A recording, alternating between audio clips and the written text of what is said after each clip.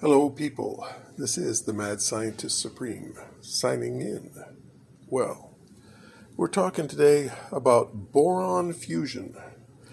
Boron, very simple element, when hit with a proton, will split. First, you fuse it, a proton plus a boron, but it's inherently unstable, incredibly unstable, and will immediately split into 3 helium atoms. Now, these helium atoms, when they split off, are going incredibly fast, and so generate an enormous amount of heat.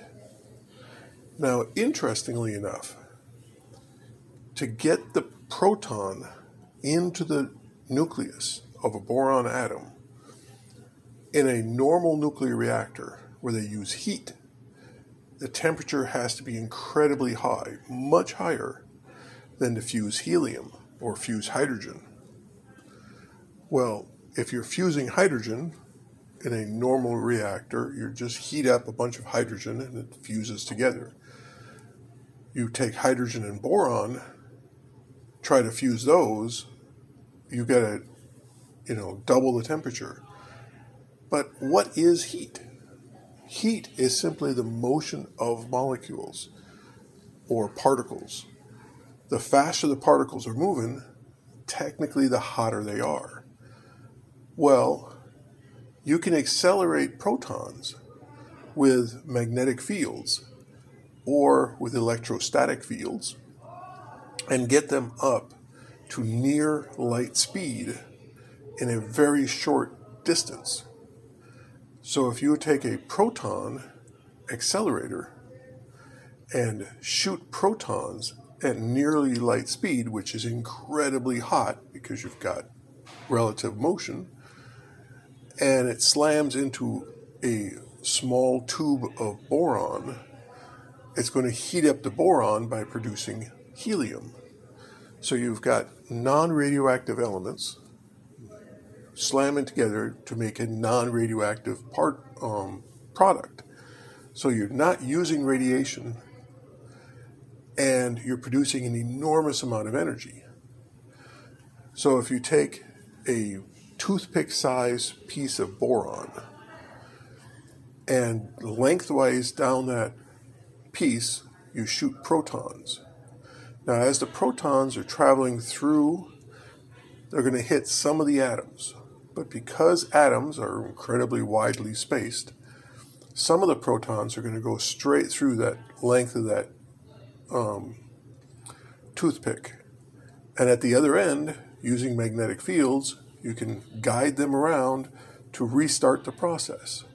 So you've got a loop of protons, and you're constantly adding more protons going at incredibly high speeds through this toothpick-sized piece of boron that will heat up that. And around the boron, keeping it in place, you can have diamond or steel or any other item that would hold the boron in place and transfer the heat to water surrounding that. So you've got it, let's say a piece of boron in the center of a steel rod. The boron is going to heat up to very, very high temperatures, which will heat the steel to very high temperatures, which will heat the water to more than boiling. And then you can run a generator.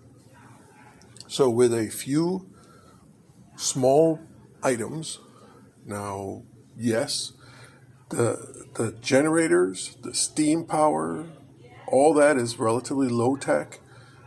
You can off the shelf buy that stuff. Boron is easy to buy. It's not a regulated element. And the only thing that is technically high tech is the proton accelerator. And those are actually really easy to build also. Years and years ago, must be like 40 years ago, 50 years ago, a high school student built a proton accelerator in his garage that accelerated protons faster than the massive circular proton accelerator that they were building in Texas at the time. So this huge multi-billion-dollar government project was beaten by a kid in his garage. So you can build them. They're not that hard to build. No, I don't know how to build one, but I know the internet is there and you can build it on YouTube. So you build a proton accelerator, heat up the boron, heats the water, runs your generator. You've got infinite power for your house for the rest of your life. Thank you very much. This has been the Mad Scientist Supreme, signing out.